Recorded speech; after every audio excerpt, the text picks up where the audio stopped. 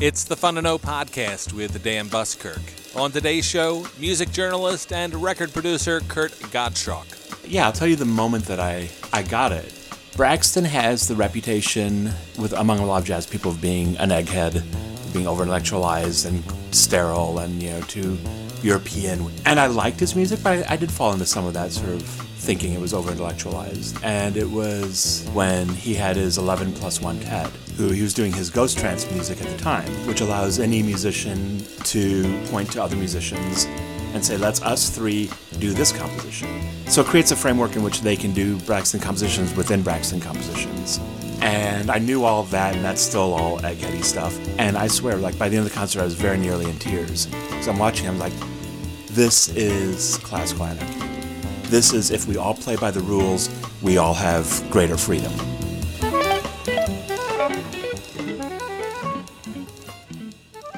Welcome back to the Fun to Know podcast. I'm Dan Buskirk, and here we talk to artists, writers, and musicians about their lives and work. You can find the Fun to Know podcast through SoundCloud, iTunes, and Stitcher. You can follow us on Facebook and Twitter. Leave comments for us there or email us at funtonopodcast, always with the numeral 2, at gmail.com. If you've enjoyed the show, please take a moment to leave a review over at our page on iTunes. A few announcements before we begin. This summer, I'm hosting a series of double bills of rare films at Andrews Video Vault at the Rotunda on the University of Pennsylvania campus on 40th and Market Street in Philadelphia every second Thursday of the month. Up next is July 14th, and will feature a First Nations double bill. First is the 1968 film White Comanche from 1968, a film William Shatner made while on hiatus from Star Trek, in which he plays, in the parlance of the day, half-breed twin brothers, one who is a gunslinger, the other, after peyote-fueled visions, believes himself to be the Comanche Messiah. Second on the bill is 1991's Clear Cut, a rare English-language feature from the Polish director Ryszard Bajazki, concerning a native spirit played by Dances with the Wolves' Graham Greene, who takes revenge on a logging exec for his crimes against the forest. Once again, this will be at the Rotunda on Walnut at 40th Street in Philadelphia, Thursday, July 14th at 8 p.m. As this show posts, there's just enough time to register for the film appreciation class I'm teaching at Fleischer Arts Memorial beginning July, starting Thursday evening, July 12th, entitled The Big Tent, Political Campaigns on Film. With the Democratic Presidential Convention touching down among maximum drama, it seemed a great time to revisit a handful of films concerning political campaigns, including Franklin Schaffner's 1964 adaptation of Gore Vidal's play The Best Man, featuring Henry Fonda, Michael Ritchie's 1972 classic The Candidate, its screenplay by Eugene McCarthy speechwriter Jeremy Larner and starring Robert Redford. The War Room, D.A. Pennebaker's documentary on Bill Clinton's 1992 presidential campaign, and the 2005 Peabody Award-winning documentary Shirley Chisholm, Unbought and Unbossed, chronicling the 1972 campaign of the first woman and first African-American to launch a major party bid for the presidency. The films will be screened at Fleischer's Beautiful Sanctuary, and you can find out more about the class at fleischer.org. That's FLEISHER.org. Now on to our conversation with writer, music journalist, WFMU DJ, and record producer Kurt Gottschalk. Originally out of Illinois, Kurt earned a master's degree at Columbia School of Journalism in 1997, and he's written about art and politics for All About Jazz, Signal to Noise, Time Out New York, The Village Voice, The Wire, and publications in Canada, France, Germany, Ireland, Portugal, and Russia. He has twice been recognized for Best Feature Writing by the Connecticut Society of Professional Journalists, and he also has hosted the Miniature Minotaur radio show on WFMU.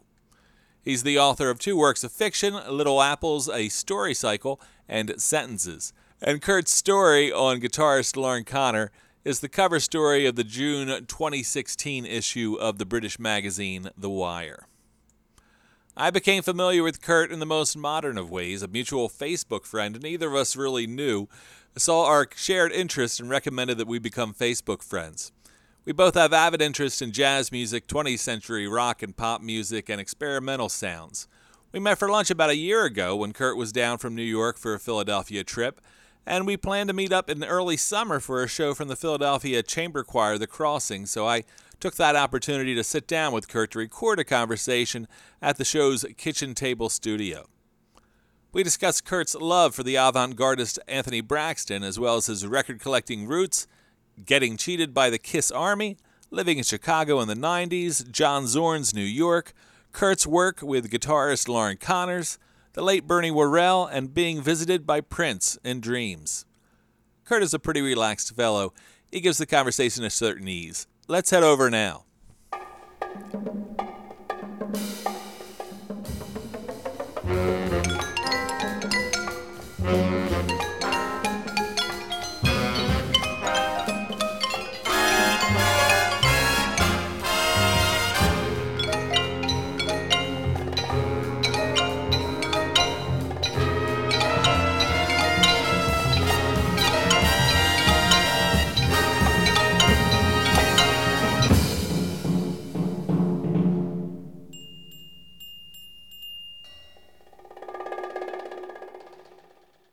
I'm here with Kurt Gottschaw, music journalist and writer. He's written at length for The Wire and numerous Time Out, numerous publications, and we have him here down in Philadelphia where he's attending a musical event. Welcome to the show here, Kurt. Thank you. Glad to be back in Philly. You also do the show Miniature Minotaurs at WFMU. At WFMU. I was reading a bio for you online, and it said that you were, very focused in the post-Cage Eiler world of music. That's actually a quote that I stole from Anthony Braxton that I really like. That he refers to the post-Cage, post-Eiler continuum. And that seems to circle something that covers a lot of what I'm interested in. Yeah, I like that terminology a lot. And that's sort of the cornerstone or between sort of free jazz and what is sometimes I'm really using terms here that everybody can disagree with.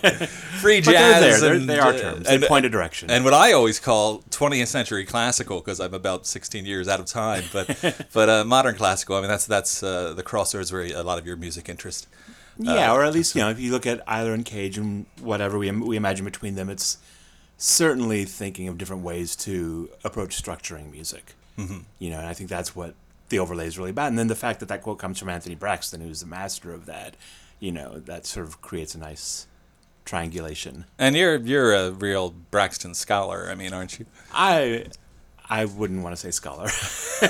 I'm an enthusiast. An enthusiast. Yeah. How many Braxton recordings do you think you might have in your collection? Wow. They have their own shelf. There you go. On the wall, hanging on the wall behind sliding glass doors. What? 250 maybe? I don't know. I have no idea. There you go. Not a scholar, just a casual interest in Anthony For Braxton, that's kind of casual. I'm one of those rare people that I kind of feel like, most people with Braxton, either all in or all out. I have a scattering of his music, but I have to admit there's something. I think it leans on that modern classical side for me when it falls into non-rhythmic music. I think I get a little bit lost. But tell me about your love of Braxton and your appreciation. Well, I'll tell you the moment that I got it, and I was able to later talk with Braxton about this, and he felt as if I was catching something or isolating something. So I guess it's fair game to say. And I was, I've very long been, as long as I've been a fan of jazz, I've been a fan of the Association for Advancement of Creative Musicians, the ACM, and I discovered them when I moved to Chicago right after college.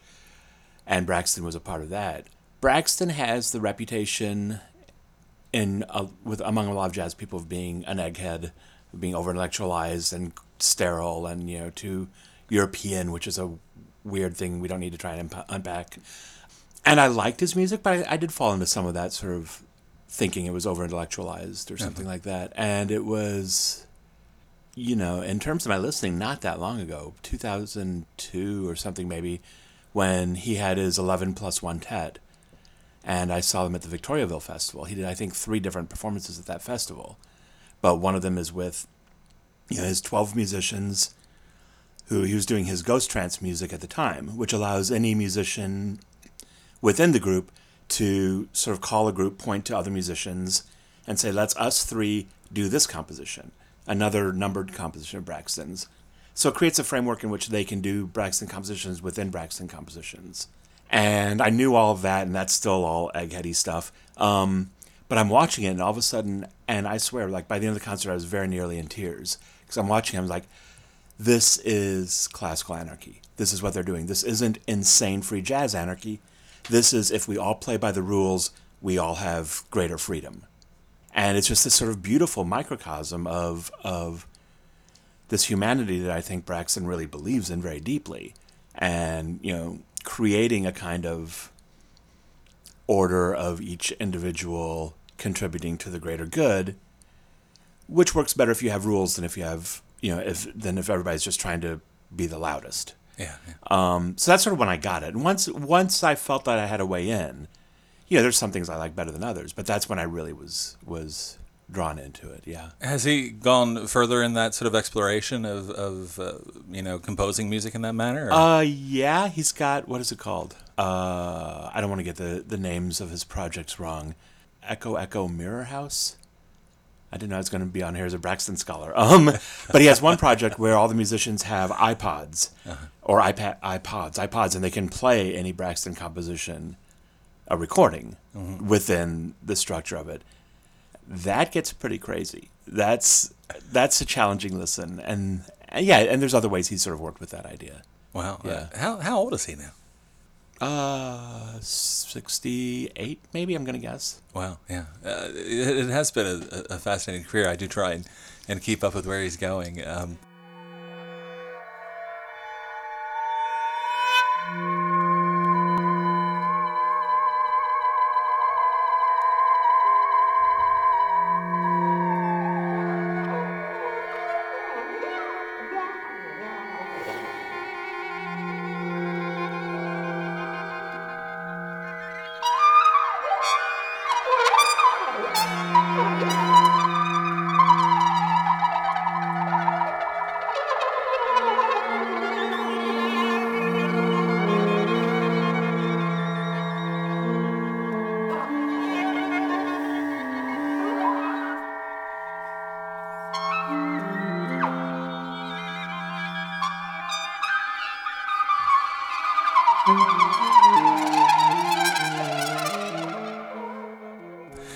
But I'd be curious to step back. I mean, when you think of some of the headiest, most profound music that is being made, you'd think of music along these lines of Braxton and these modern experimenters. But I'm sure that's not where you started listening to music.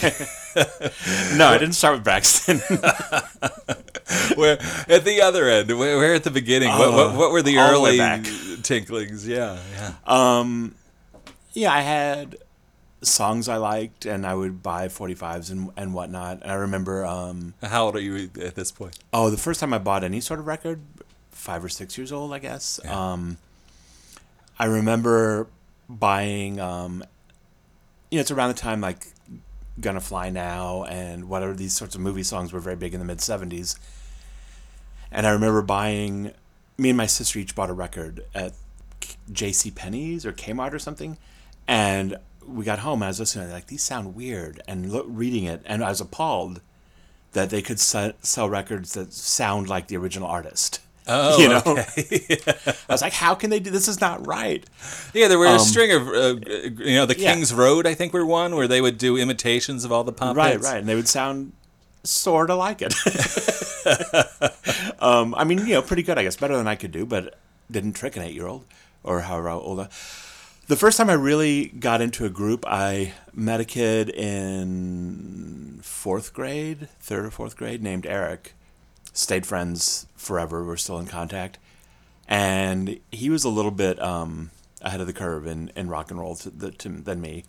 And I went over to his house after school, and he had Steppenwolf Live, and he had Kiss Dressed to Kill. Ah. And Dressed to Kill is the Kiss record that has them in sort of suit and tie with their makeup, a black and white photo of them out on New York Street, I assume New York. And that just really, the the image of course, right? But the sort of sensational aspect of it really hit me, and then the power of the music, which isn't nearly as powerful today sounding, but back then it was very exciting for an 8-year-old. And so I very systematically decided I'm going to go and buy Kiss's first record and save up my allowance so I can afford their second record. And I went through and bought them all one at a time. That would be Kiss, Okay. Dressed to Kill, and Strutter. Hotter Than Hell. Hotter Than Hell, that's right. I think Dressed to Kill was second, Hotter Than Hell was third, and then Alive, then Destroyer, Rock and Roll All Night, Love Gun, Alive 2, and then Dynasty. And that's when I fell off. Yeah, I mean, those were, in my small southern New Jersey town, they hit with a wallop as well. I remember one of my closest friends, who was a gangly, awkward, redheaded kid, had a playroom which was completely covered with color pictures that he'd cut out of Circus and Cream. Yeah. And it was, a giant Kiss, mural made there. But he got caught shoplifting, and the punishment from his mother was he had to take down all of his Kiss pictures. Oh, no. Yeah, those were my walls, too, completely covered with Kiss. And then I discovered Aerosmith. Okay. Yeah. And Eric, I went to Eric. I was like, I knew that this was a big deal. I was like, I think I'm going to like another band. And he's like, no, man, we're Kiss fans. And I was like, no, check out Aerosmith. Like, no, man, no. Were you in the Kiss Army? Did you sign up for the fan club? I sent my $5 in, and I didn't get anything back. Oh. Damn, yeah. Gene. Damn you, Gene. How many $5 bills did he get from kids? For me, it was really that connection to horror films. Actually, my brother was into Alice Cooper, and that was another one because I was into Famous Monsters of Filmland and Hammer Films and the old Universal films that they fit right in that horror element. Sure. Spitting blood. I mean, all that was at the time too. I mean, they were. It was hard to get. To see Kiss. It wasn't like they were on TV. It wasn't like today. You didn't have any access to them. Right. They were somewhat mysterious. And it was amazing that you'd stay up to watch Don Kirshner's rock concert or Midnight Special or something and see musicians moving. Yeah. Right? The musicians only lived in photographs. Yeah. You would stare. That's why those album covers sort of became so important. One of the few connections to them. So where did what was after Kiss? Was it them that led you anywhere, or was it another strain of influence that took over? I guess that shortly after that, I started just opening up a lot, and I think some other kid introduced me to ELO, which then took me back to the Beatles. And once I started listening, of course I knew who the Beatles were, but once I started buying Beatles records, I think that's when I sort of said, okay, let's have this historical perspective to whatever degree my little Midwestern brain could handle. But let's try and look at a lot of music, you know. Yeah. But certainly the Beatles was right for so many people. It's like, oh, this is how good it can get. Okay. I remember the illustrated history of rock, the Rolling Stone illustrated history of rock and roll. The huge one with the red cover? Yes. At my library, I took it out numerous times with this full-page pictures, but at least it was like an early construction of trying to put together where this music came from that was important for me as a goofy kid. Yeah. There's no way to hear it except buy a record, and $5. You got to pick carefully. Yeah, and you wanted to get your money's worth. Right. I mean, you really wanted to learn every song and really, know the record. But the whole concept of learning a record and knowing a record is something, I sort of take for granted today, and I'm not sure if that's what audiences do anymore. Consume a 40-minute work from from a pop artist. The Beatles were there were 3 or 4 acts that had more than 5 hits off of an album up until the 2000s, and now everybody does. Yeah, because you just buy single songs off iTunes. The album doesn't even sell, but Rihanna will easily have 5 or 6 hits off a record because it's built that way. I wonder. It's getting harder and harder to sort of find used CDs of, big pop acts anymore because I don't think there's as many in circulation as or there even was new ones like 10 years ago. I try and go to shops rather than buy online. Mm-hmm. When that Velvet Underground Live at the Matrix came out, no store had it. I'm trying the shops in New York. Like, oh, we got a few, but it's gone. Are you gonna get more? I don't know. That's a significant release, and it's just I'm not saying anything with knowledge. It's just different. Is all I'm saying. It's like if there's a big release out, can't I go to a record store and get it? Yeah. No. I'm still waiting for a CD of the Kanye West new record to come out. There's no official release to that yet. I seen vinyl, which I've heard is actually bootleg. Oh, really? But I'm not sure if it exists in the physical world yet. The new Kanye West record. Wow. So you're talking about record stores. Record stores is another usual for men of our generation was coming of age. Men of a certain age. But what town did you grow up in? And that's really a good segue for the life story I guess we're doing of me, which is okay. I grew up in Springfield, Illinois, and it was when the 4-Kiss solo records came out. That was a problem. That's a lot to afford, right? Yeah, sure. And then, are you really going to do you want them all? But, being this completist is like, well, I have to have all 4. The covers look the same, right? Did you have to choose which ones to get first? That was a thing I remember. I might have me and my friend Eric, I think we split. I think I got Peter and Paul, and he got Ace and Gene. I'm trying to remember, think who made out. I think he made out best. He did, yeah. Yeah, Aces, I think, was by far the best of the 4. Yeah. But so I was at the mall where I would go do my music shopping, and this kid told me, not a kid I knew, but this kid told me that there's this other store where they're cheaper, and it was 3/4 mile away, but it wasn't. It was just, I didn't drive, I didn't know the places, and so I got my mom to take me over there, and that became a regular stop for me. Is Apple Tree Records. And there's these guys, and through the magic of Facebook, I'm really happy to be back in touch with them, and I've seen them both in the last couple of years, John and Danny. And I started going there every week, and I would go in with my money from my after-school job and buy whatever they told me to buy. What was your after-school job? Oh, I was an assistant janitor, sort of, at this apartment building. Mostly I was just like taking out all the garbage cans and dumping them in the dumpster. And the next question, what did Danny and they would introduce you to? The weird thing was, I don't know how they got this power over me, or maybe I just thought the power was there and I never questioned it. But whatever they gave me, I would buy, and they'd give me I know that they gave me David Bowie's Lodger, and maybe Devo's first record. Those two I remember saying no, I saw that on Saturday Night Live. That's weird, But I still had to buy it. Yeah. And I grew to like it. They gave me, what else?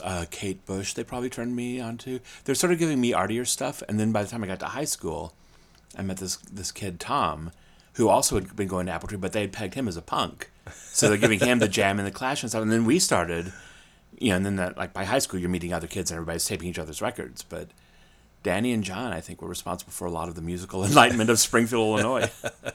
Yeah, that's great. Yeah, there are those wizards. Most people I know who are seriously into music have a few in their lives. Yeah, and I didn't have older siblings, so it was. Yeah, I was the youngest, so... you benefited from records left when they went to college? Yeah, somewhat. My brother, in particular, he had the Alice Cooper records, and he had Hot Rocks when I was, probably 7 or something. Wow. So, yeah, really crucial, really. I wish I remember he came home in, 1976, I think, and said he was at his friend's house, and another friend of his who's really into music came and said this new band was really great, and he played him the Ramones record. And my brother was like... El Stinko, worst record ever, right. No solos, they're just horrible. So there were limitations to the wizards in my life.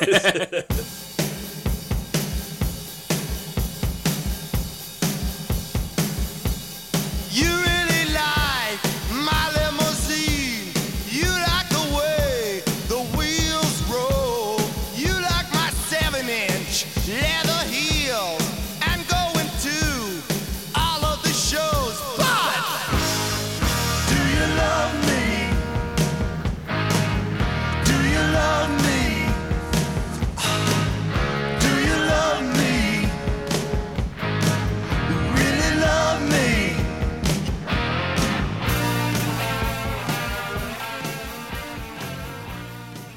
So, was there? What kind of school did you go to? Was there a place for a rock nerd to ply his knowledge amongst the high school class in Springfield, Illinois? No, I don't think so. There was maybe 7 or 8 of us, like punk weirdos, and we'd hang out together. But we were really felt very isolated. There was a guy that moved that came to our school from California, and he'd always look at us and be like, "This is a podcast, right? We can swear." Oh, absolutely, yeah. He'd look at us and look at me. I remember him just like, "Fucking Devo." And I thought that was so weird. I was like, yes, I like Devo. What are you talking about? And years and years later, not so long ago, I heard an interview with Jerry Casale.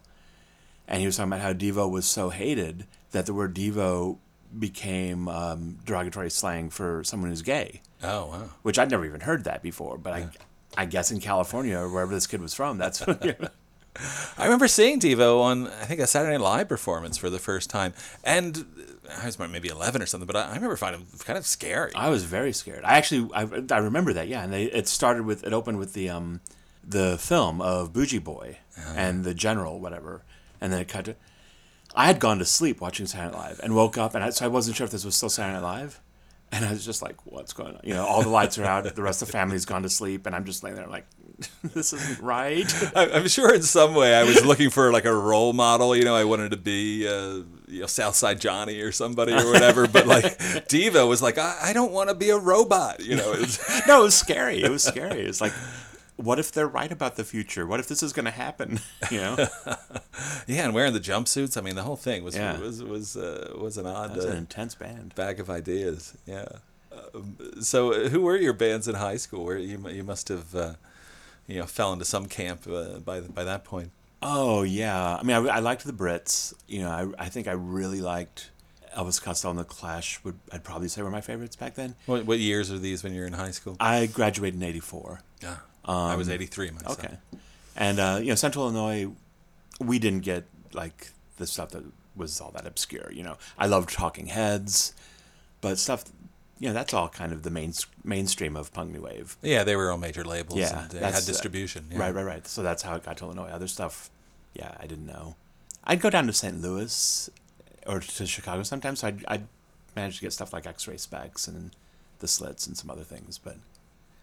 Yeah, the Brits were big to me. For me, I finally discovered non-commercial radio in 1980, and WXPN out of the University of Pennsylvania had one show, 10 o'clock Sunday nights, with Lee Paris and Roy Kafka. I forget Roy Kafka's real name, but his father worked for the airlines, and so he could fly to London on Friday and pick up the latest records from London and bring them back and play them on the Sunday night show. Wow. He had Saint Denis till like a week before it came out, I think, or something. But amazing. That was that laid lie to the whole sort of like ultra cool 70s FM world that was supposedly dominant to suddenly discover the Slits and right. all that stuff was completely mind blowing to me as a 15-year-old. Yeah.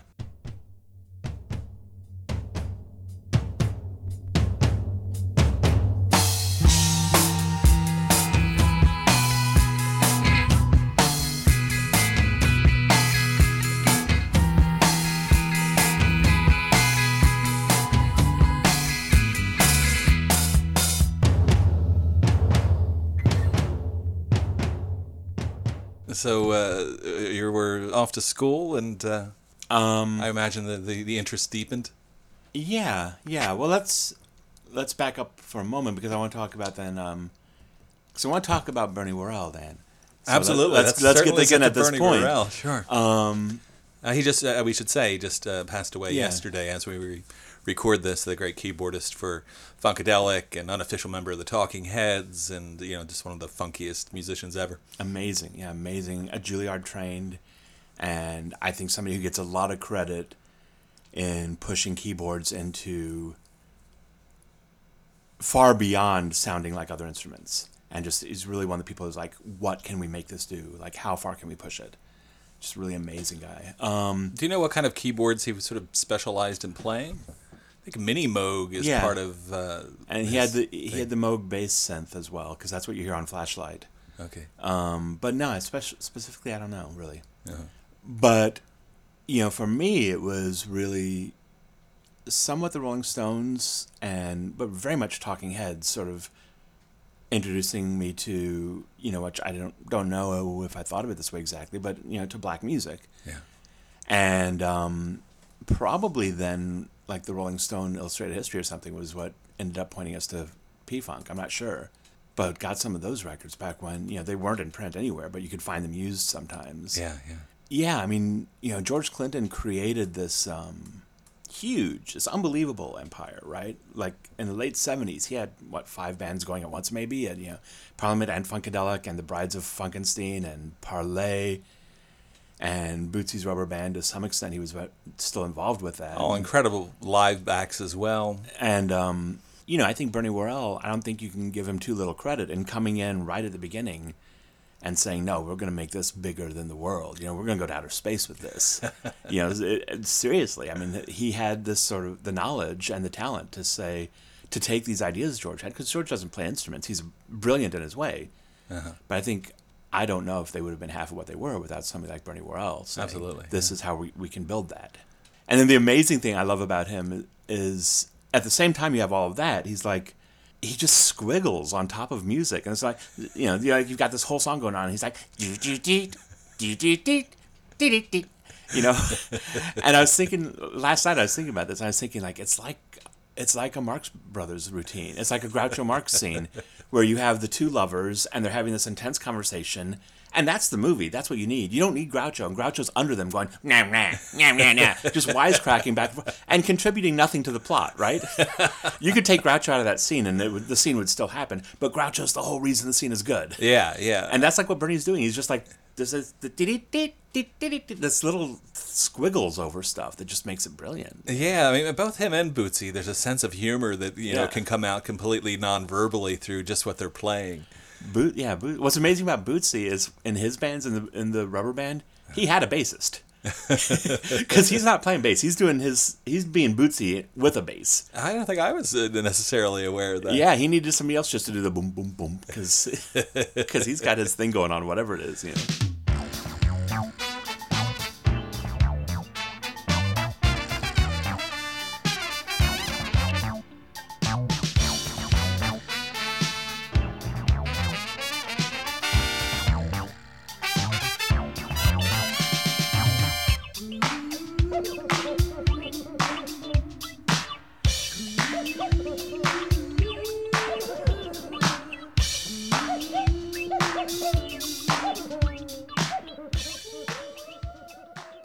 My discovery of that stuff was desperately trying to increase the landscape in which I would find a girl who might possibly like me.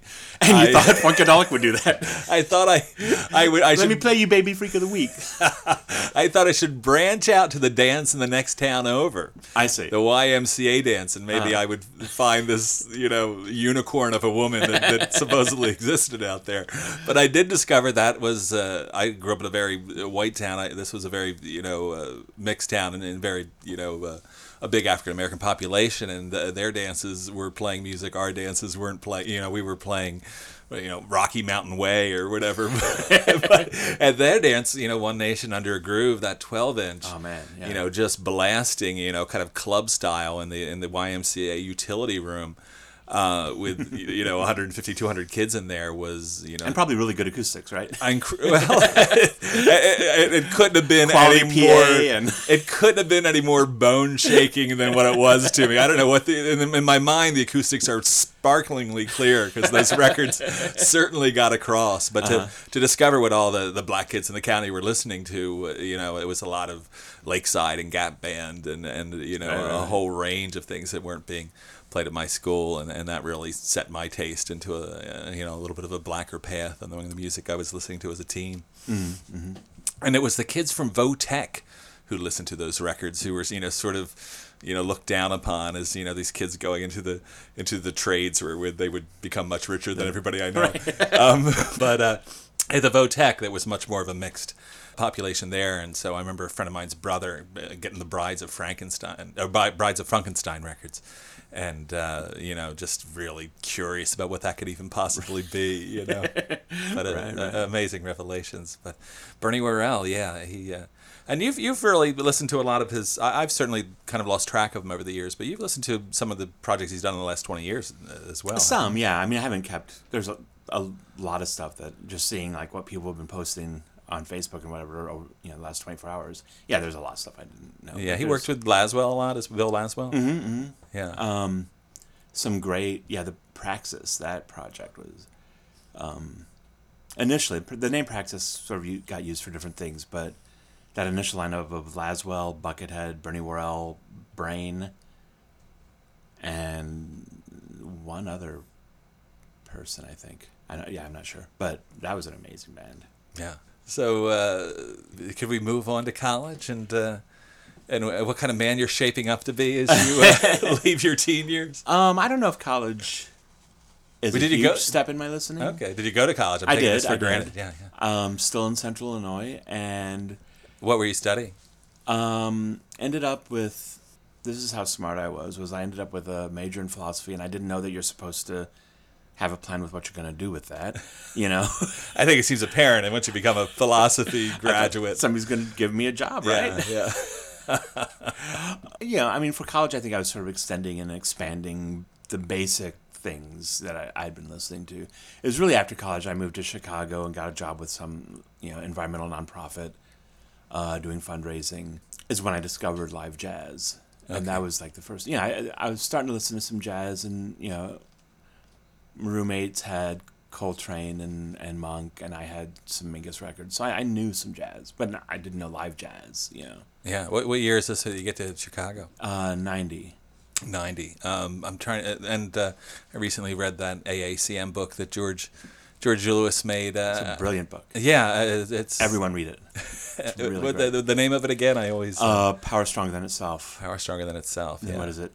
The AACM and the History of American Experimental Music. That's not quite right, but something like that. Yeah. Yeah. Really a cornerstone book if you're interested in this music.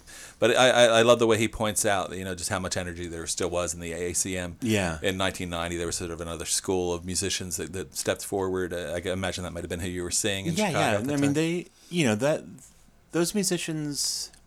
When I lived in Chicago, everybody would talk so proudly of the musicians who left, and I thought it was odd.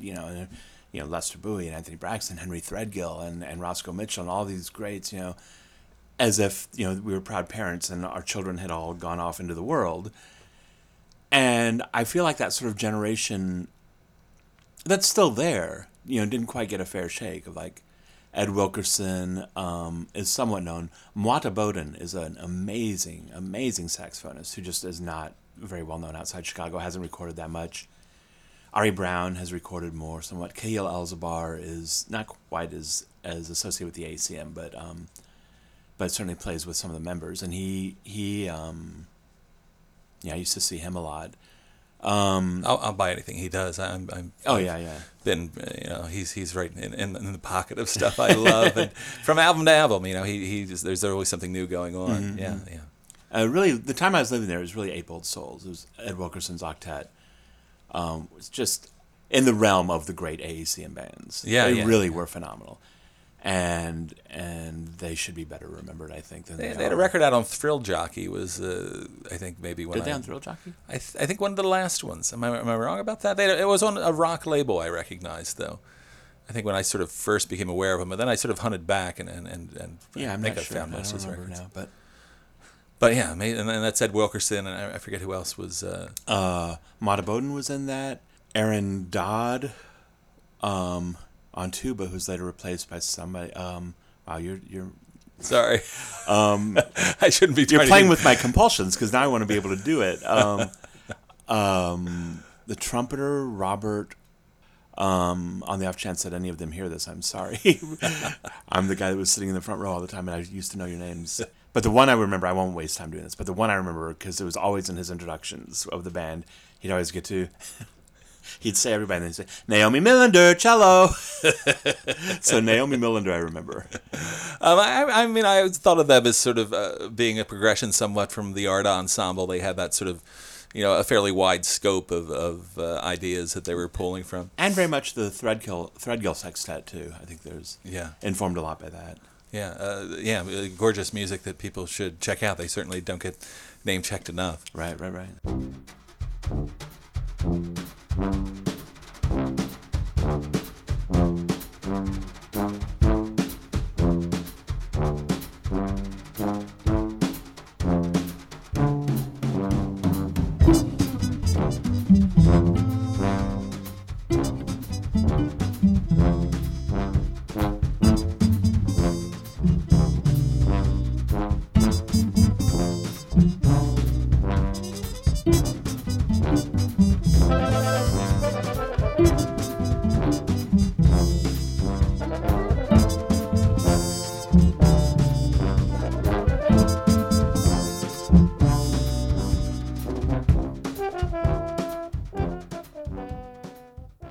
So Chicago, the scene was pretty hopping in the 90s when you were there? It was, but like I said, also, but it was very small. The sort of Vandermark thing hadn't happened yet. Mm-hmm. And I think Vandermark did amazing things for the city and sort of brought a lot of people into improvised music and defining it in new ways. And that goes into, even Tortoise and some of the, rock-leaning acts. Yeah. That stuff wasn't happening yet. And Ken Vandermark. I'm sorry. Ken MacArthur Vandermark. Grant-winning saxophonist, composer. Chicago was much quieter than when I lived there in the early 90s. And like I said, everybody was always talking about like how great it is that people left. I was like, well, I'm going to leave. So I was only in Chicago for 3 years. I moved to New York, and I started to hear Zorn and stuff, and I was like, okay, this is really exciting. So I made it to New York. What year did you end up in New York? 93. 93. Where'd you move to? What borough? Started in Brooklyn, and slowly made my way from South Park Slope to Park Slope to the East Village to Washington Heights to Inwood. So I've done this northern trajectory. So what was New York like in 1993? Does that seem like another world, or a world that it's still there somewhere? Oh, wow. First off, it's like, when I moved there, everybody was already talking about how, anywhere you go, people will tell you that it was better yesterday, right? Should have been there 10 years ago. Right. Yeah. But I'm old enough now that I can tell other people, like, it's over. You should have. I was there before the Knitting Factory closed on Houston Street, so I got to go there quite a bit. Yeah, it was definitely. I think the big difference was there weren't chain stores, and it really felt like New York was its own thing, and everybody was. I don't know. Everybody was sort of fighting the same fight or something. Everybody was trying to get by, and it wasn't this faceless, Kmart at St. Mark's Place and whatever. Yeah, my snarky comment down here from Philadelphia that I hurl up towards the New York border is I keep on meaning to get back up to New York. I hear they have great Starbucks up there. Oh, yes. But all those things that attracted me to, a trip to New York, other music and... closing this weekend. Tomorrow. This weekend, really. Yeah. Oh, man, just heartbreaking. But, it really gets to the point, like, why, I'm not sure why I need to head up there so much. I guess there still is incredible music that only happens in New York, though I guess I'm being a bit sour grapes in the whole thing. Yeah, but it has definitely changed. Yeah. But you are right in the midst of it there with the music scene and the jazz scene in New York City. Yeah, doing what I could. The days of like David Murray's big band playing every Monday at the Knitting Factory was, with Butch Morris conducting often. Was the loft scene kind of officially dead at that point? Yeah. Roulette was still in the original West Broadway location. Experimental Intermedia still exists, which I think is the loft feel, but it was never quite a jazz place. So I'm not sure if that counts as a loft. Mark Hennon, the pianist, had a place called Piano Magic that I went to a couple of times. But yeah, basically the whole loft thing I missed. Well, that is, often when you hear the sort of history of jazz trajectory in New York, it kind of goes from the loft scene to the downtown scene, and the Knitting Factory always always pointed out. Who sort of cropped up in that era there? Stephen Bernstein, perhaps? Sure, yeah, Steve Bernstein. I mean, Zorn was huge, and what Zorn was doing back then was just like, I mean, he was amazing, and the sort of ways that he would cross, or the ways he was incorporating anything he wanted to, and how generously he was giving credit to just everybody, to Funkadelic and Webern and Morricone, and just he was very open back then about these are my building blocks, which was really exciting, and to hear this really fast-paced music. I was living in San Francisco at the time, and there were a handful of bands that were working that sort of mix between soundtrack music and jazz and sort of other forms. It's a group called Eskimo. Were they from San Francisco? Yes, yeah, they were. Yeah, I liked them. I saw them at the Ning Factory once, and I got a couple records of theirs. Yeah, I really liked that the group. Brubeck brothers were around, and they played with some groups. I'm trying to think. There was a Clubfoot Orchestra. Oh yeah. They were side cool. project as well that sort of hit that mode. But that was it's. When you live through these things, it's hard to really think of the times. But I mean, that was this element that was in there at the times, and John Zorn definitely seemed to be sort of the catalyst for a lot of that. Yeah, I mean, he's definitely a galvanizing personality. And to think of all the bands that have recorded for Zodic over the years, I haven't even begun to sort of put my arms around that catalog of music. Right. There was a time when, how old is that label? 15 years or something? Yeah. I used to think I was going to try and keep up. No way. There's no way.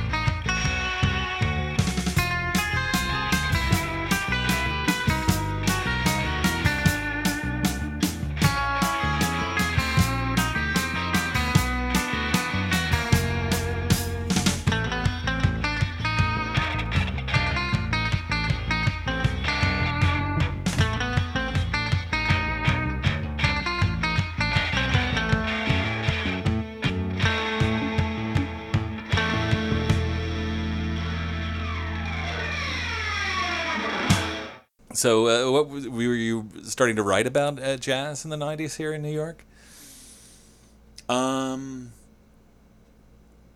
the first time I had something published about music, I was maybe 14, and I started doing a record review column for a little weekly newspaper in Illinois. Really?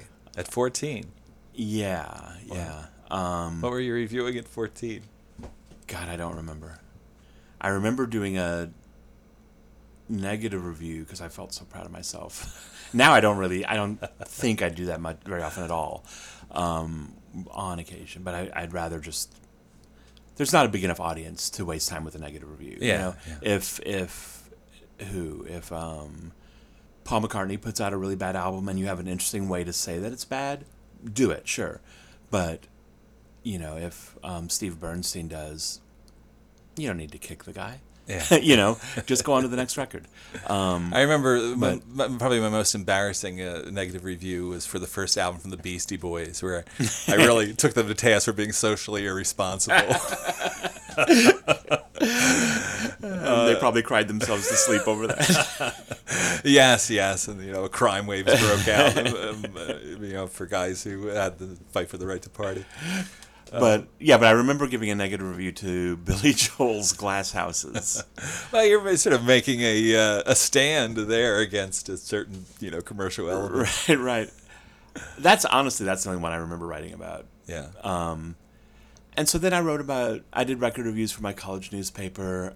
What was the name of the college paper? The Daily Vedette. The Daily Vedette. Commonly called the Daily Vendetta. And then I guess I would do it here and there. I met some people who were starting a zine called Brooklyn Metro Times when I first moved to New York. So I wrote some record reviews and some other things. I at the time I was going to journalism school and doing straight like local news journalism. Oh yeah. Where were you going to journalism? Columbia. School? Columbia, I imagine. Yeah. So that was really my interest, and I always enjoyed writing about music, but I always thought that I thought that there's more important things I was going to do. What issues were bugging you early on there? As a journalist, I think I really wanted to write about housing, was a big thing, and healthcare. And I did do some of that, and I worked at some newspapers in Connecticut and in New Jersey. I kind of always knew that it wouldn't be forever, that I would burn out. I thought it would last longer than it did before. I was just like, it's hard, it's exhausting, and you're fighting with a lot of local politicians who romanticize the fight, and you're just like, look, you've got to give me the document. You'll give me the document. Okay, we'll do the game. I just sort of got tired of it, and somebody offered me a chance to start a web magazine at the time. Remember when we were all going to be millionaires off the internet? Yes. Yeah. It was then. Is this the 90s at some point? Well, no, it was probably like 2002 maybe. Ah, okay. And I think that's when the first time I really said, okay, I've been writing about music for a long time, very sporadically, but let's really try and do this, So what was the magazine that you... It was called The Squid's Ear. It was a component with a Squidco online store, which still exists, which I was involved in starting and helped run for the first few years. They've distributed a lot of great jazz. Yeah, it's a great shop. Yeah. What's up, Phil? Did you pull in any other talent to the Squid's Ear? Oh yeah. I mean, I was really trying to do it as an editor, and we had a nice little core of other people writing for us too. Yeah. You've found success as a music journalist in a time when things couldn't be of more dicey, and the seas couldn't be more choppy for music journalism. Well, that's nice of you to say. I mean, I do have a half-time job during the day that helps pull things together, but I get a lot of great opportunities for sure. Yeah. In fact, you have the cover story for the esteemed Wire magazine. My first cover for the Wire, that was very nice to receive. They asked me to write about a musician, Lauren Connors, the guitarist who I've loved for a long time, and so I was very happy to do that. And then somewhere in the process, it became, or I was told it was going to be a cover story. I don't know if that was always the idea, but I didn't know, and that felt very good to get to write a chapter of his biography. Yeah, let's talk a little bit about Lauren. I still want to call him Lauren Mazikane Connors. I first discovered him in, I think, 89 or so. A record drifted into WXPN that was in their giveaway pile that they didn't need, and I was, Do you still have it? I do still have it. Which one? I'm gonna. That's all right. That's all right. I know that's not in the hardwiring, but it's definitely intriguing, and I've gone on to collect other music from him over the years. I guess you got to spend time with him when you wrote this piece. Yeah, I also was fortunate enough to a few years back, 2011 and 2012, I produced 2 records of his, which was I should have researched better. I didn't realize quite all these accolades. Quite all right. So you produced for which label? For Northern Spy. Yeah. And the teeny bit of journalistic integrity I have in me makes me want to say, when The Wire came to me and asked me to do this story, I said, look, this is up to you. I've produced some of his records. Maybe you should recuse You decide. yourself. You decide if it's a conflict. Well, that's what I always do. I don't decide if I have a conflict. I put it on the table and let an editor decide. Yeah. So actually, a couple years ago, they'd asked me to write about Lauren, and the record was pretty new. They asked me to do a blindfold test, and I told them that I'd just done the record, and they're like, "No, you're too close to it." And then I reminded them this time, and they said, "No, we think it's far enough, or whatever." So that's what happened. Yeah, I'm friends with Tom and Adam from Northern Spy, going back to when they were working at ESP, and so I've had the fortune to have them trust me enough to produce 3 records, not having any idea. When they asked me, the first one was Lauren's group Haunted House, which I love, and it was going to be the first time they've had even played together in 10 years, I think.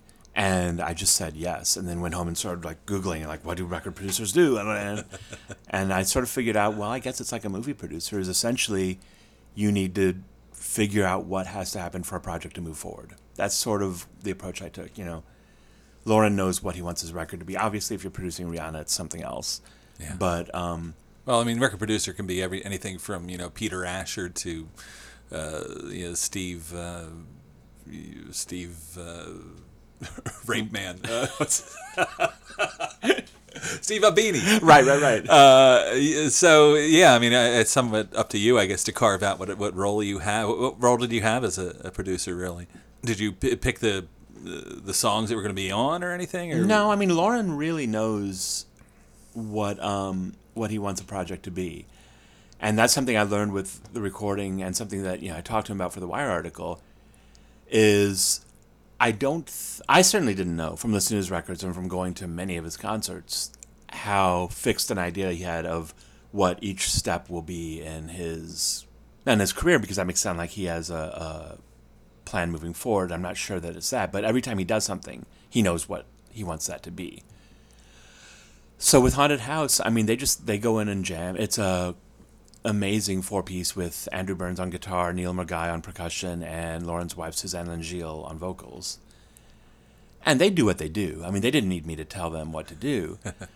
I helped in editing, I helped in mixing, and was was just present for it. That made me feel a little bolder in doing the second record, which was just a duo with Lauren and Suzanne. And then I sort of felt the confidence to put ideas forward, like, let's just cut the guitar out of this part and leave Suzanne's voice, and that sort of thing.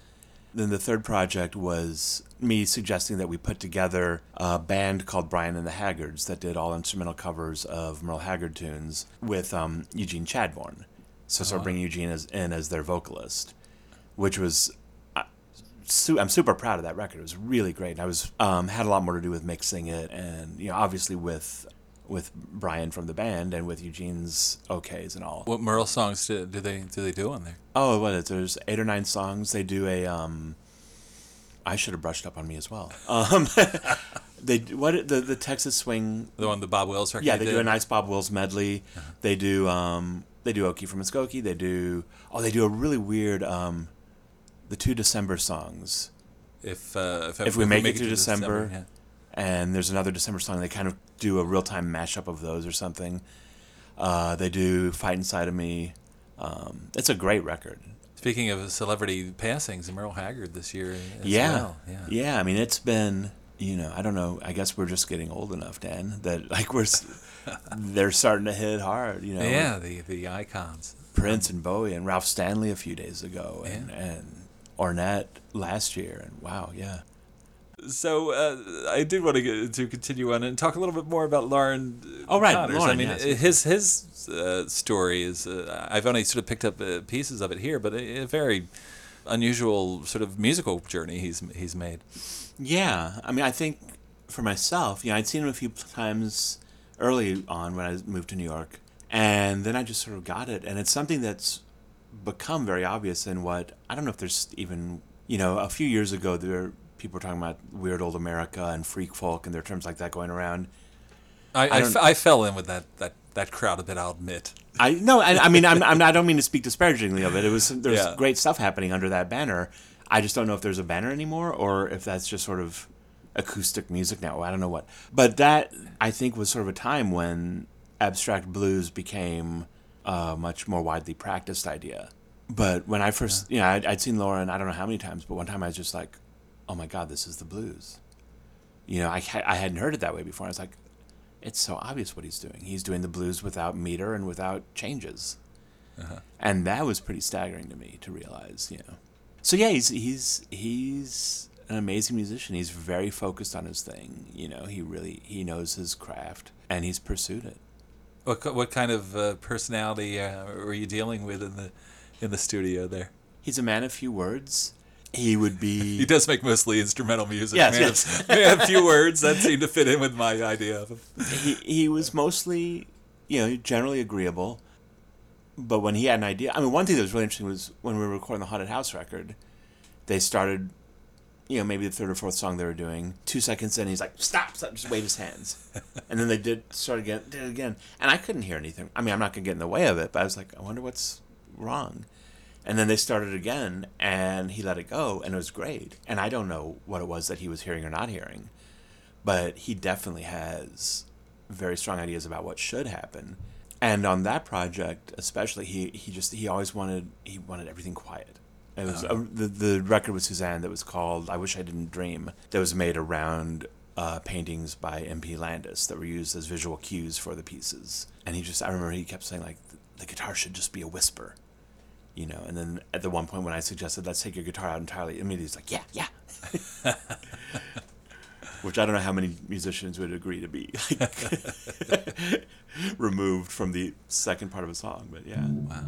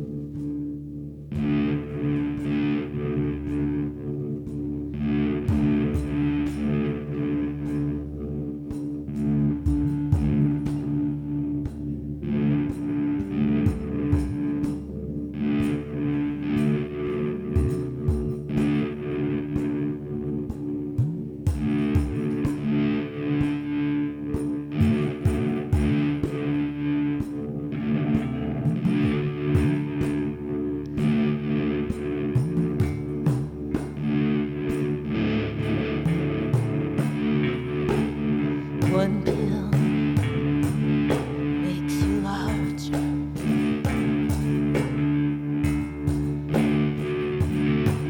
One pill makes you small.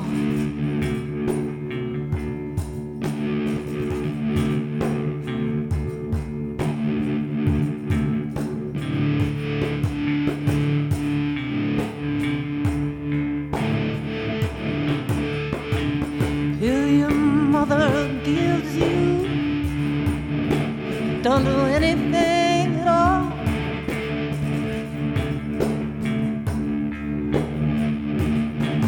Go ask Alice, and she was just small.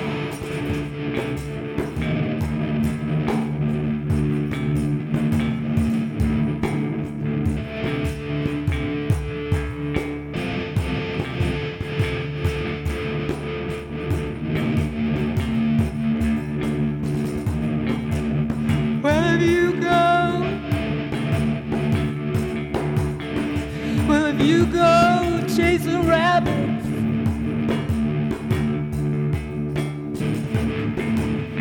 you know you're gonna fall.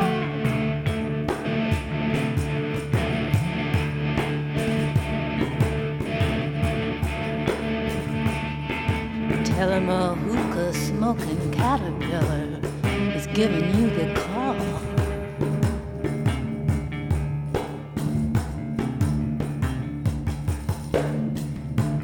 Go ask Alice when she's 10 feet tall.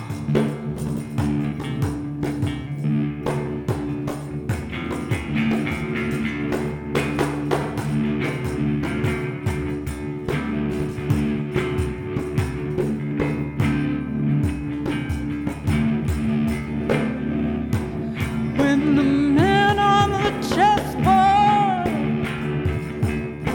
get up and tell you where to go, and you just had some kind of mushroom, and your mind is moving along. Go ask Alice. I think she'll know.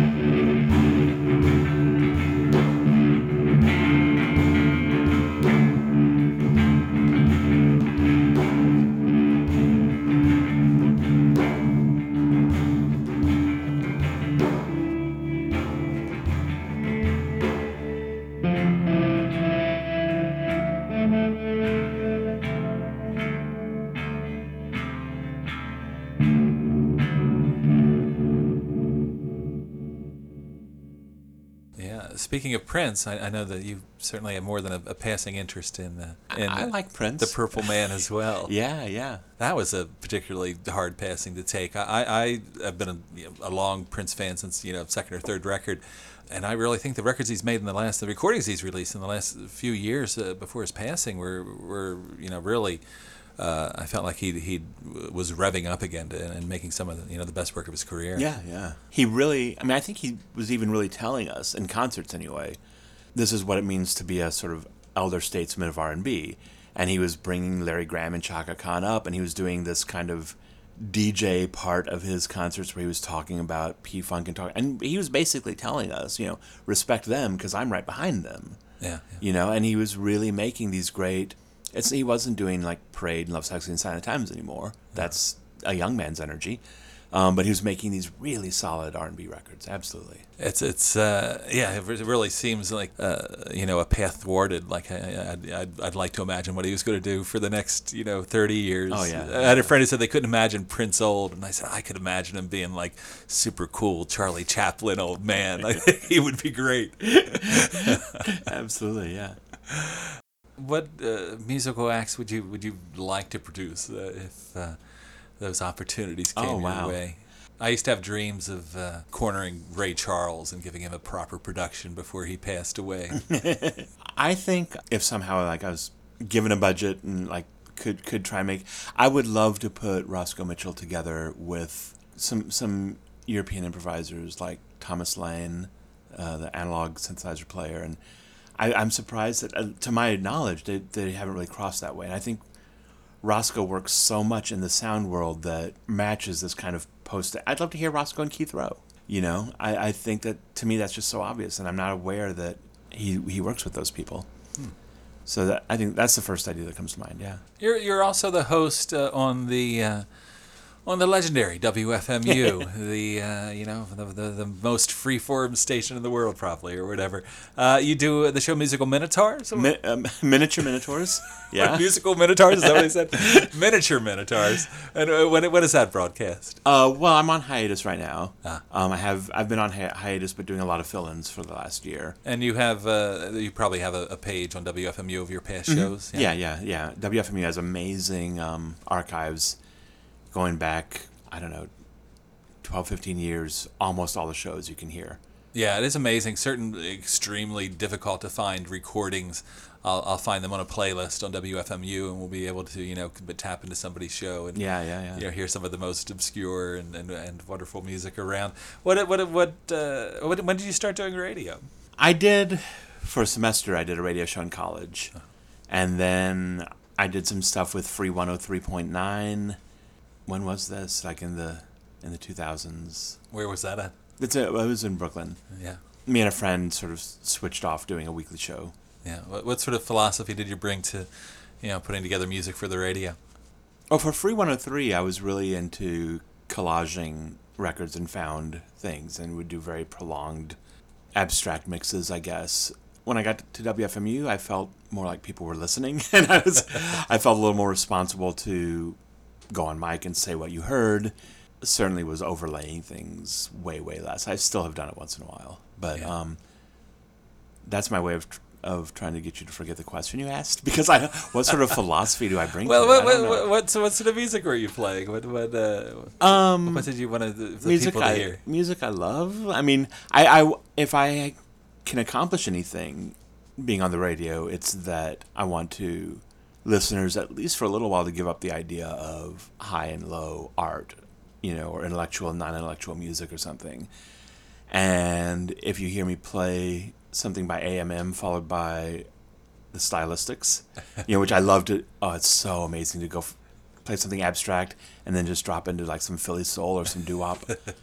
You can make music sound so good that. And if people are listening, and if the AMM fan likes the Stylistic song that they didn't know, and if the Philly soul fan likes the abstract thing they didn't know, that would be the best thing in the world that I could accomplish as a DJ. That nobody feels like they're above or below something, that nobody feels like they don't have some sort of requisite background knowledge to have permission to listen to something. I think that people get intimidated by music by strange music or by music without a meter or something like that, or classical music. And it's interesting because I don't think that that's as true with the other arts. I think somebody can go to see a movie or go to an art museum and they might hate it, and that's fine. But they don't say, well, I didn't, I guess I'm not smart enough or something. Yeah. And it's a sad thing about it. I think because music is sort of insinuates itself into your brain and you're not looking at anything. And I think maybe people are just sort of like, oh, I got lost. Yeah. And it's okay if you got lost too. And certainly if you learned more about it, you would be in a better position to appreciate it. But that instinct you have is valid, and hopefully you enjoyed it, or maybe you hated it.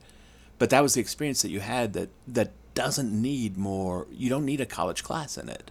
I was pleased that I sort of felt like I got past the sort of snobbery that comes with jazz myself, and just realized that, there's a whole sensual way to enjoy it, and you don't have to know the traditions or the person's compositional history. If it feels good on your ears, then you're getting the most out of it. Right, exactly. Yeah, it feels good on your ears, right? People, they know I'm a big jazz fan. I'll talk about Ellington or something. They'll be like, "What's the one Duke Ellington record to get?" And I realized the sort of intimidation of, conquering an artist like that, because there is, 300 recordings to choose from, and there is an intimidation on getting your arms around it in a way. So, what is the one Duke Ellington record to get? Far East Suite. That's a good one. That's a good one. Today, he asks me tomorrow, it'll be piano in the foreground. I love the, I wouldn't say it's the one, but the Unknown Sessions. Particular favorite of mine as gosh. well. I have it on vinyl and CD. And that's a session that there's nothing to draw you to it to say this is the Ellington record to get, but just a tour de force of pleasure. Right, that record. The one that holds a real soft spot in my heart is because my parents had 3 jazz records. I asked my mom later, and she said she thought maybe somebody left them at a party or something, because I never heard them played. 3 more than my parents had. They had, Billie Holiday, Lady Day in concert or something. It's a live record where she's holding a little dog, and the dog's kind of nestled into her chest, so you can only see one eye of the dog. So it looked like this little Cyclops monster to me when I was a kid. And they had a weird Art Blakey record that I finally found online and asked WFMU's Art Blakey expert, Erwin Chusid. And he's like, how did your parents... It's a weird issue. It's a European issue of one of the records. And they had Duke Ellington's Jazz Party in Stereo, which is one of the best record titles ever. And Dizzy Gillespie's on that one, and there's a big vibraphone piece. Yeah. They brought them into the studio, which certainly wasn't the only time this happened, but they brought them into the studio at midnight or something, had a small audience there, and just sort of tried to make a club atmosphere. And that was the one I love the Billie Holiday record too. The Art Blakey one confused me a little bit. Then that came out on CD, and they took the in stereo off the title. Oh, really? And I was like, what are you doing? You had this, and off the, so there's just like this extra red block on the cover. I was like, you really need to take in stereo off, because we're in the future now or something. People? Yeah. Horrible. But it's not his best record, but it's one that I'm really quite fond of. Yeah. That's a subject I could go on about, but Ellington was for me, one of the primary music obsessive things to get into. For a couple of years, I bought a couple of Ellington records every week and absorbed all that stuff. And then I started having dreams where sometimes I'd be too afraid to talk to Duke Ellington. I would just watch him from afar and talk with other band members about Duke. Oh my God. And then other times, I would get to speak to him and Billy Strayhorn, all these. It was an intense thing, but it was really about like that. At the most profound levels that you have with a relationship with an artist, like it was really like getting to know how a genius thinks. The first 2 times I saw Prince were in 1988, within 3 days, and that'd be like Sign of the Times tour, maybe. Yeah, it was Love Sexy. Love Sexy. Okay. My dreams weren't as. Am I actually going to tell one of these? I'll tell one of them. I don't know about the other one. It's not. It's still rated G. Okay. With Prince, you never know where this is going to go. I had one dream that it was, I was at the concert, I was at the seats I was in, at this, was it maybe the Rosemont Horizon in Chicago? I'm not even sure now. And he was encoring with Mrs. Brown, You've Got a Lovely Daughter, the Herman's Hermits tune. Know it well. And he's kind of doing his cute act like in the Raspberry Beret video, and they're bringing all these women up from the stage sort of in a line, and he's like walking along between them. And that's still in my memory. Like, I have heard Prince cover that, which he never did, I'm sure. I don't know, as far as I know. But I think we can be pretty comfortable knowing that he didn't cover Mrs. Brown. Yeah, I love a daughter. But I have the Prince cover of that in my mind. I can play it. He was very slight on the music hall influence, I think. Prince On the British music hall, sound didn't really creep into his. I guess not. Yeah, he did. He covered the Stones on occasion, but yeah, I guess not a whole lot of British stuff. And then the other Prince dream I had. This one's a little weirder, but I was in college during those concerts, and I had a dream that I went home from college because my mom had a new baby, which was already kind of weird. And so me and my sister, she went to a different college. We both come to meet the new baby. And we get there, and my mom and her friends are kind of standing around, and the baby's on the floor dancing. And the baby is just a teeny 2-scale Prince. And they're all like giggling, like, oh, he's so cute. I was like, no, this is weird. That's not a baby. It was a Prince homunculus? Yes. So yeah, those were my two Prince dreams. My most embarrassing Prince story, unfortunately, doesn't take place in the dream world. It's more a real world, and it's more of a fashion question. I went to see Purple Rain at the very first show, dressed completely in purple scrub gear, which was very popular at the time. Well, and it was kind of a Dr. Fink thing, too. Exactly, so, yeah. I kind of went cosplaying as Dr. Fink to the first. And I was there at the first show thinking, there might be, a mob or something, but, it hadn't quite built to that level then. Right. Have you gone back to watching the films of Prince? Yeah, I saw... Why can't I think of the name of that movie? Parade. Under Cherry Moon. Cherry Moon, yeah. I saw that on the big screen recently. Wow. And I'd only seen it when it came out. So, that's the second time I'd seen it in my life. It was fun to watch. It's not great, but it was better than I thought it was going to be, actually. The actress in it is, again, with the names. Yeah. She's gone on to be a She has. major, I remember major people I was actress. with were talking about it. I'm not as good with... Kristen Scott Thomas. Yes, exactly. Yeah. And in black and white, the film as well. I mean, that was somewhat of a bold stylistic. And with no live music scenes. Oh. It's just a narrative. I mean, there's music, but it's a narrative film. With Prince getting directorial credit. Yeah. I saw Purple Rain. I saw a double bill, I guess, last year. A double bill, that's what you call it, a double feature, of Purple Rain with this... Is it a Senegalese or Nigerian movie? Did you hear about this? I have The heard remake of Purple Rain, Yeah. called Rain the Color Red with a Little Blue in it, because they didn't have the word purple, which is beautiful. It's good. But I saw Purple Rain. It honestly might have been the first time I've seen it on a big screen. I'm not sure. And that movie has problems.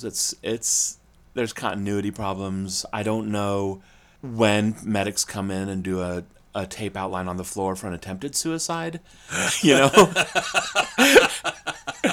There's some problems, but it's like there's like 45 minutes of amazing live footage. That's what everybody wanted out of it anyways. So I remember the sort of misogyny hitting me, when I saw it again. The cheap laugh of them throwing the woman in the dumpster coming across as out of tone in some sort of way. Yeah. But Prince is doing the movies that he grew up on, for better or worse. I mean, to his credit, he quit making movies.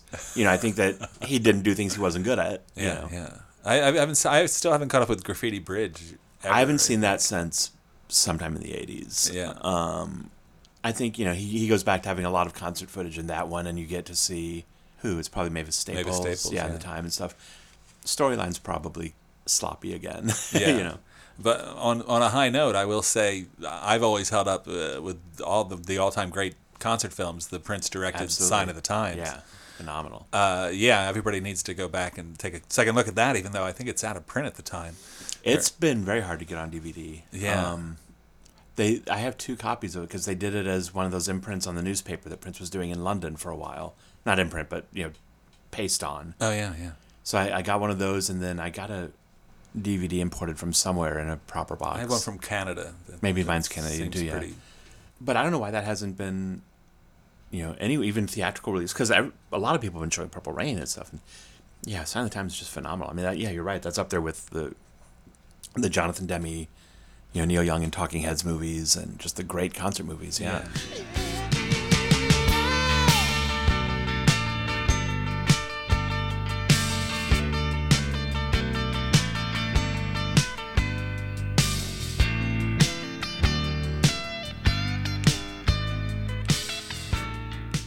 Is there anything else we should get to before we move Before we get to this concert we're supposed to be going to? Yes, I looked at the time.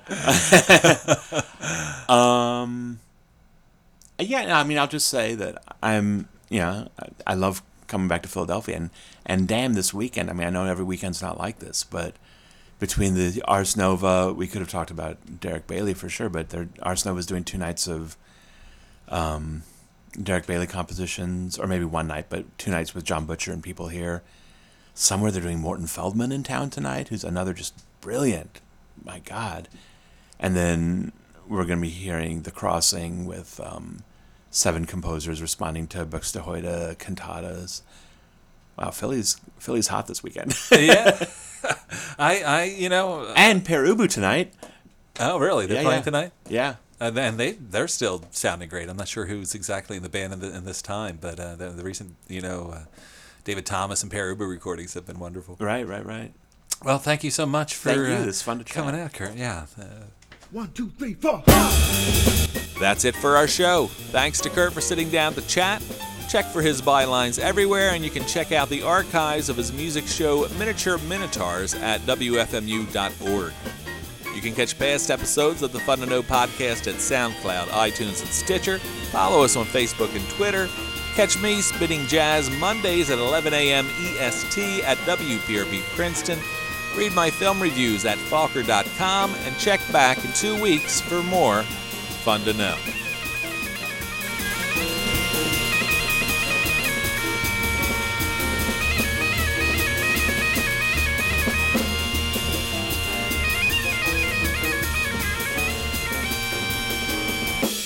We're free, I tell you. So wake up. It's time.